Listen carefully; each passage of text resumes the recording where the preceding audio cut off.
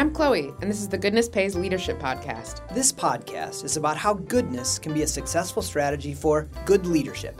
Our purpose is to spark positivity and what's possible thinking in leaders like you so that you can radiate goodness today and every day. Our mission is to spread goodness because we believe goodness pays. I'm Paul Botts, the founder and CEO of Good Leadership Enterprises, and this podcast is being recorded in the Aspiration Suite of our offices in Minneapolis, Minnesota. I make my living as an author, executive coach, and professional speaker. And I'm Chloe Radcliffe, a freelance writer and producer in the Twin Cities. And Good Leadership Enterprises is one of my earliest clients. And can I say my favorite? I hope nobody else is listening. I think you need to say your favorite, yes. You can find more information about this podcast and Good Leadership on goodleadership.com.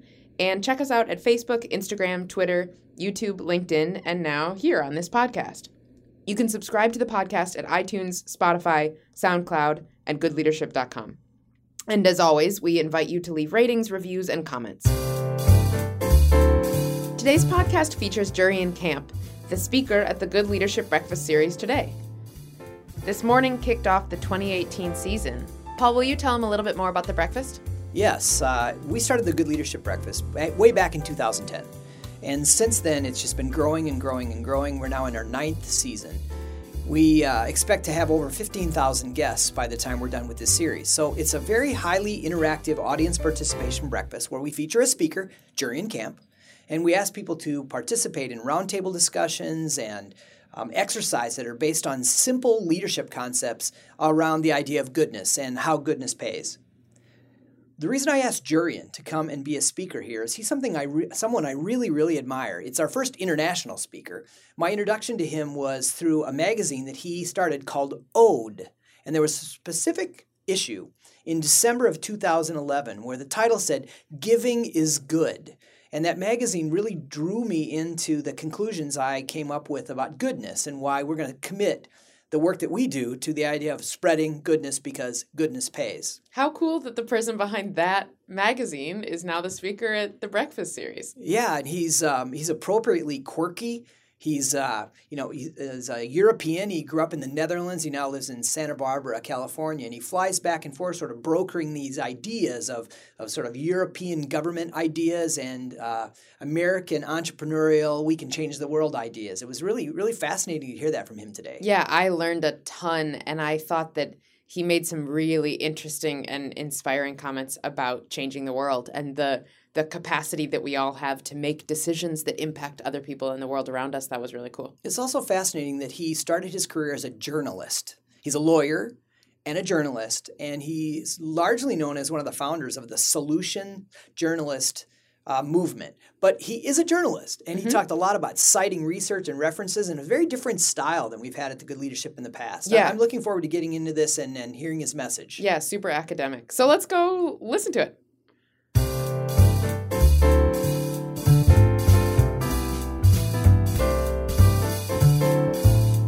Okay, so let's get started. Our first clip really plays on this idea that we all know is that we are what we eat. Right, but he didn't just talk about eating, right? He talked about we are what we see and what we hear. It's about that everything we intake, not just food, affects who we are, how we act, the health of our bodies and minds and spirits. Yeah, let's listen. You know, most of the people here know the time that news was something that came to you maybe in the morning. It came to you in the evening news, and you had a newspaper perhaps, and so there were a few times a day that you were consuming the news. Today, we live in a very different world, that the news is with us every moment of the day. So I think the tendency that we've always had to focus on whatever goes wrong in the world, which is what in most newsrooms where I got my training as well, is the focus. But the focus in the past 20 years, and there's a quite exact moment when that started to happen, the intensity increased tremendously. And the intensity increased because of the fact that we got familiar with the concept of CNN. CNN brought us 24-hour news, something we didn't have prior to that. It started in the first Gulf War in 1991, and there we got it. Suddenly, news was everywhere all the time. Not that there was more news, and that's the beginning of the problem. The news was, of course, the same. The bomb had only exploded once that day, but suddenly it kept exploding every hour, on the hour, on and on and on and on. And that did something. We know by now, most of us know, that it makes a difference what you eat. How do you feed your body? So whatever you put in your mouth has an impact on how your health and even on how you feel. We kind of got that now. That just living from McDonald's alone doesn't make us healthy. We realize that. So whatever we feed our eyes and our ears has the same impact as whatever we eat. And it's even proven. If you connect people to the measurements of blood pressure and whatever else you can simply measure, and you have people watch the news for 15 minutes, the whole system is in chaos. And then people will say, well, it doesn't apply to me. Well, I can tell you from that research, it impacts everyone. Some people can deal with it better than others, but it impacts everyone. And so then the same research shows you need another 15 minutes to recover. Basically, all that news, what we do, disturbs our bodies, our systems, our feelings of how we look at the world and how we relate to other people. And then we would need 15 minutes to recover. And we know from research that all of us, on average, spend an hour a day watching, reading the news. So against that hour, you would need to meditate at least an hour, which I challenge you, probably most of you don't do. So I love what he said there, because this goes right into the kind of thing that we talk about in our executive coaching relationships all the time. That if you are a consumer of what's going on in the world today, we are often overcome with what I call the dark noise.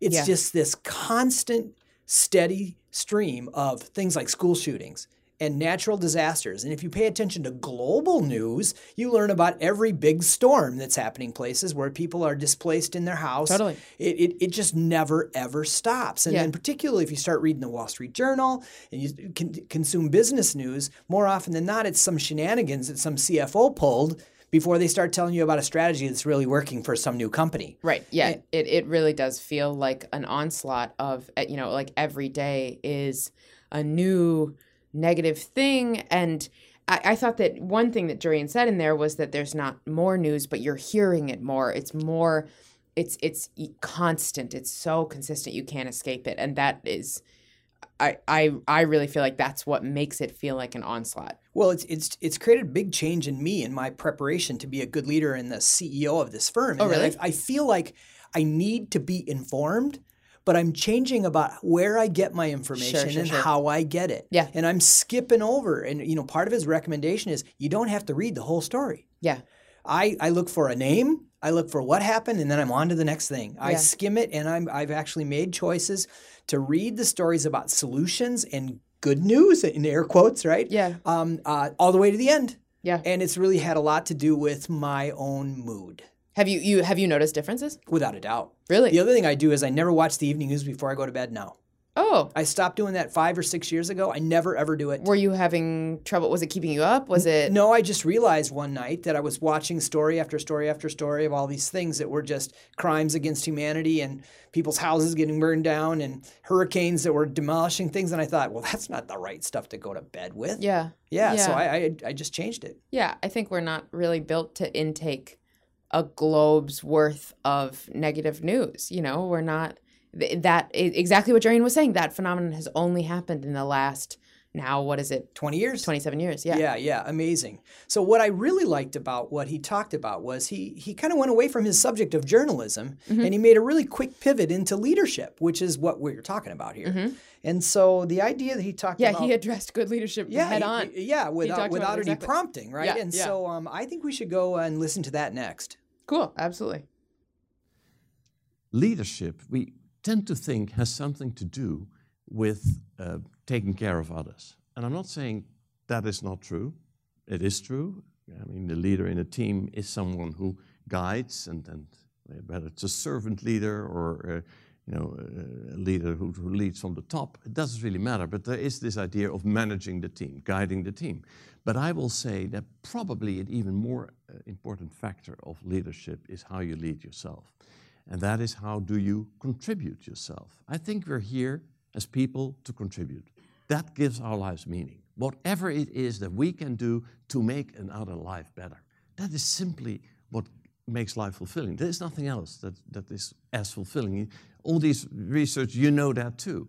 But the point is we get all these wrong messages. We again, watch television where we are told that happiness is something you can buy, whereas we should know by now that the true happiness comes from the sharing with people.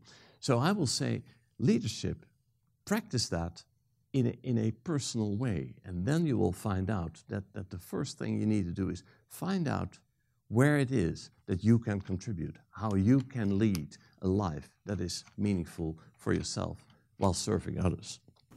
God, I love that he said practice it in a personal way. I think it's easy to think about, I'm practicing good leadership, I'm the one doing it, but that frequently we think about it in context of others.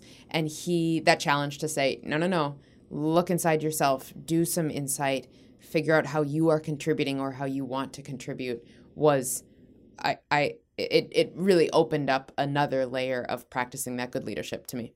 Yeah, I think it highlighted a very interesting tension that we hear all the time in the process of developing leaders, and that is fundamentally, good leaders are others-oriented. And yet, that others orientation has to start with personal leadership and looking from within. Yep. And those ideas often seem like they compete. Yep. But thinking about what words do you want to own as a leader if someone else was going to describe what it's like to work with you? Figuring out what those words are is an introspective, personal leadership. Mm-hmm. And it comes out in how you serve others. So we will then interview people and say, well, in the concept of being a consumer of that person's leadership, what words would you use to describe? And when we throw those words back to the leader, that's often a really powerful insight. Yeah. That's kind of how I heard that section there. Totally. Yeah. Do you find that people, I can imagine that people frequently would go straight to the others oriented and skip their own reflection or development or whatever, and that it sort of feels like, well, look, aren't I doing all the pieces, or aren't I putting them all together right? And it's still not working. Do you find that people sort of skip that first core step? Well, it's unnatural mainly because we're telling people that you need to be humble. And so if you need to be humble, some people say, well, I don't want to talk about myself. Then I can't think about myself. I can't. Yeah, right. Yeah, and it's just one of the most fascinating tensions on anyone's leadership development journey. And I would just challenge anybody who's listening today to think about, what is that tension for you in that others orientation, that service mentality, and also what kind of conversations going on in between your own ears to decide about what kind of leader you want to be. Mm-hmm. Mm-hmm. And is that conversation going on at all? Well, let's hope so after today. Yeah.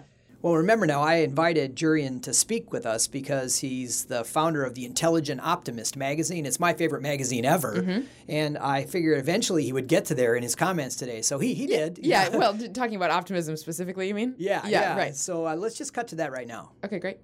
Optimism is not a definition of reality. Optimism is an attitude. It's more a verb. How you approach reality is how do you respond. The best story on optimism is really from Viktor Frankl, the Austrian psychiatrist who survived the Nazi death camps, and after that wrote this book, The Meaning of Life, which is a short and very good book, which I would recommend to everyone. He says life ultimately is about, as he writes it in German, trotzdem Ja sagen, which means, despite everything, say yes.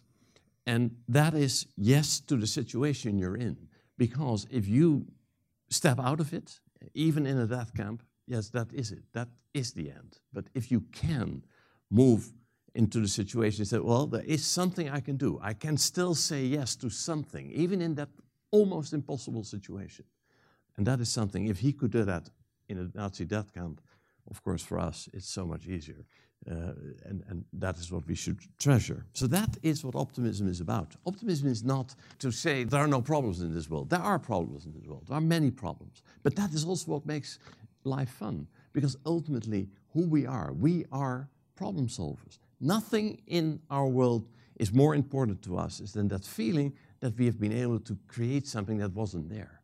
Or to solve a problem that was there. So that is where our focus should be, that inherent attitude of finding ways to contribute, to solve a problem, to make something a little better. That's why you see it always that people, when they move into a new home, they start painting the walls, they start doing things to make it theirs, to create.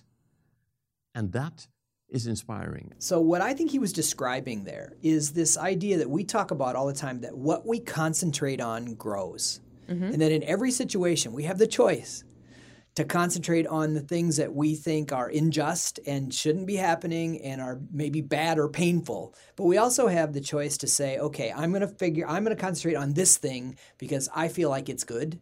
And if I concentrate on whatever's good in that situation, that will actually grow. Sure. And, there's a lot of Eastern meditation techniques and things that talk about that a lot. But I really do believe, and we talk all the time about what we concentrate on grows, and we get to choose about that. Yeah. Are you connecting that to the Frankl story? Yeah, and all the way through the other examples about how we need to make a difference and we like to leave a mark and stuff, and the house painting story I think is fascinating because I remember the first house that I bought was a dump. Yeah. But what did we do? Painted the walls. We painted the walls because we wanted that dump to look good. Yeah. And so we focused on changing the color of the walls to make it ours, even though we knew there was lots of problems. Yeah. I think that I love that reframing of fixing problems or of problem solving as fulfilling and satisfying and important, not as a hurdle. That it's not really like it's easy to complain about, I have all these problems and I wish that I just didn't have these problems. I wish that my life was just easier. And A, that's not really the most fulfilling or satisfying version of life. And B, even if it was, it's not realistic. So who cares? Well, to reinforce my point again, focusing on I wish my life was easier sends us in the wrong direction. Instead of, so let me pivot then to the second thing, which is what I think about every time I hear Viktor Frankl's story. And that is that which we heard from Richard Leider. So it was really interesting that so soon we would hear this again. I think about the phrase, where is the goodness in this?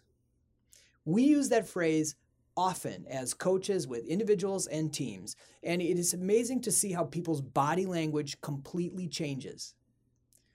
Because while they're searching for something that's good in a really difficult situation, when they find it, you can see the cathartic moment. Yeah. You watch the body language change, and they start focusing on even the tiniest thing that's good. And often we hear things like this, well, at least we're being honest about this now. Yep. We haven't solved anything yet, but at least we're not pretending anymore that this is going to go away. Yep. And that's the point where the conversation can change. Yep. And I mean, the Frankl story is such a clear iteration of that, but I think that you just put that in ways that are easy to understand for everyday experiences, not just an extraordinary experience like Frankl's. Well, now that we've talked a little bit about the goodness subject here, I think maybe we should just race to the end. Yeah, you asked him. So every Good Leadership Breakfast, you bring the speaker back up on stage after their TED Talk style keynote for an interview, and you ask. I love that you ask the questions that everyone in the audience is thinking, but you also in this one you asked Jurrian, how does goodness pay? How does he see goodness paying? And I thought he had I loved his answer, and that's a story that's going to stick with me. Can we listen to that? Yeah, good. Let's start with my question of him. How do you see goodness pay? Okay, so my personal inspiration there is Yvon Chouinard, who started Patagonia. And you probably noticed the company that sells the outdoor stuff, right? We buy a lot of that stuff here. Okay. Yeah. I guess there's a need, right? So Chouinard really only started the company to do good. He had no other reason. He started these things, the crimpons or whatever they called it, these things you need to put into the wall so you can climb, and nobody did it the way he liked it because he wanted to climb mountains. So he said, okay, I'll produce these things myself. And that started the company. And then he thought, okay, well, I can do this and I could do that. And that. But always his driving motivation was, okay, I'm filling a need, I'm solving a problem. And when I speak with him sometimes, he says, I don't know what to do with this money. It keeps coming. So it's so much money. And because the needs he fills, there's so much need for it apparently, people buy. And so goodness pays, yes, that for me is an example. And I'm always happy to see that example because we sometimes think we need to compromise. we need to do something that we know is not exactly right. You were talking, about clients. You think, should I do that? Should I not do that? Well, I understand that. I have done things that I think I should have done that. But Chouinard never compromised. He did only what he wanted to do. And it paid. So goodness pays. Very well said. Thank you very much. I am looking at my notes, and that story inspired me so much that here's in my notes. I was, writing down little blurbs of what he was saying, and I was trying to write he did not compromise. He did only what he wanted. And what I'm reading off my notes right now, he did not compromise. He did only what I wanted. I'm already internalizing it. Even as I was writing down notes, just listening to that, I was going, I want to take that to heart. That was such a cool example of goodness paying, literally paying money, not just, paying emotional dividends or whatever, but paying literal money. Yeah, no, that's funny to hear that reference there. I heard it differently. Goodness is not a word that's used very often in leadership and business, basically hardly ever. And part of our motivation is to get that word to be used more. And specifically when people think about goodness in leadership, they think about charitable. Mm-hmm. And they don't think about profitable. Mm-hmm. So here we have a mission-driven organization that's created fantastic products that we here in Minnesota absolutely love. Yeah, right? need and badly. It's amazingly profitable. Mm-hmm. There's nothing soft or naive or vulnerable about the Patagonia way and how they are led. Mm-hmm. They have good leaders who believe in goodness, and it's profitable. Mm-hmm. And to me, that's the most powerful story that we could tell. Yep. And that's what I mean about, that it's concrete. Exactly what, when I was saying it's not paying dividends in feeling good. It is profitable, literally. Yeah. I also got a kick out of the little joke that actually it does. It feels very good to have money rolling in on a regular basis. So we're not going to discount that, are we? Yeah. Well, part of the way we think about this podcast is to translate what we're learning into actionable insights. So what do you think? Were there any actionable insights from listening to Jurrien Camp and the discussion that we've had here today that we think people in our listening audience should consider? To me, one of the really big things is to practice goodness in a personal way and not and do that kind of internal absorption of goodness and optimism and meaning, searching for meaning and leading a meaningful life that's not just others focused. Of course that affects others and of course that relates to others, but it is personal. He said, we don't know that we can change the world. And I'm going to walk away and write that on my whiteboard and look at that for a long time. That can be your T-shirt that you wear around in the summer. Yeah, right? Mm-hmm. So I'm thinking differently about it. I went back to The Dark Noise. Yeah.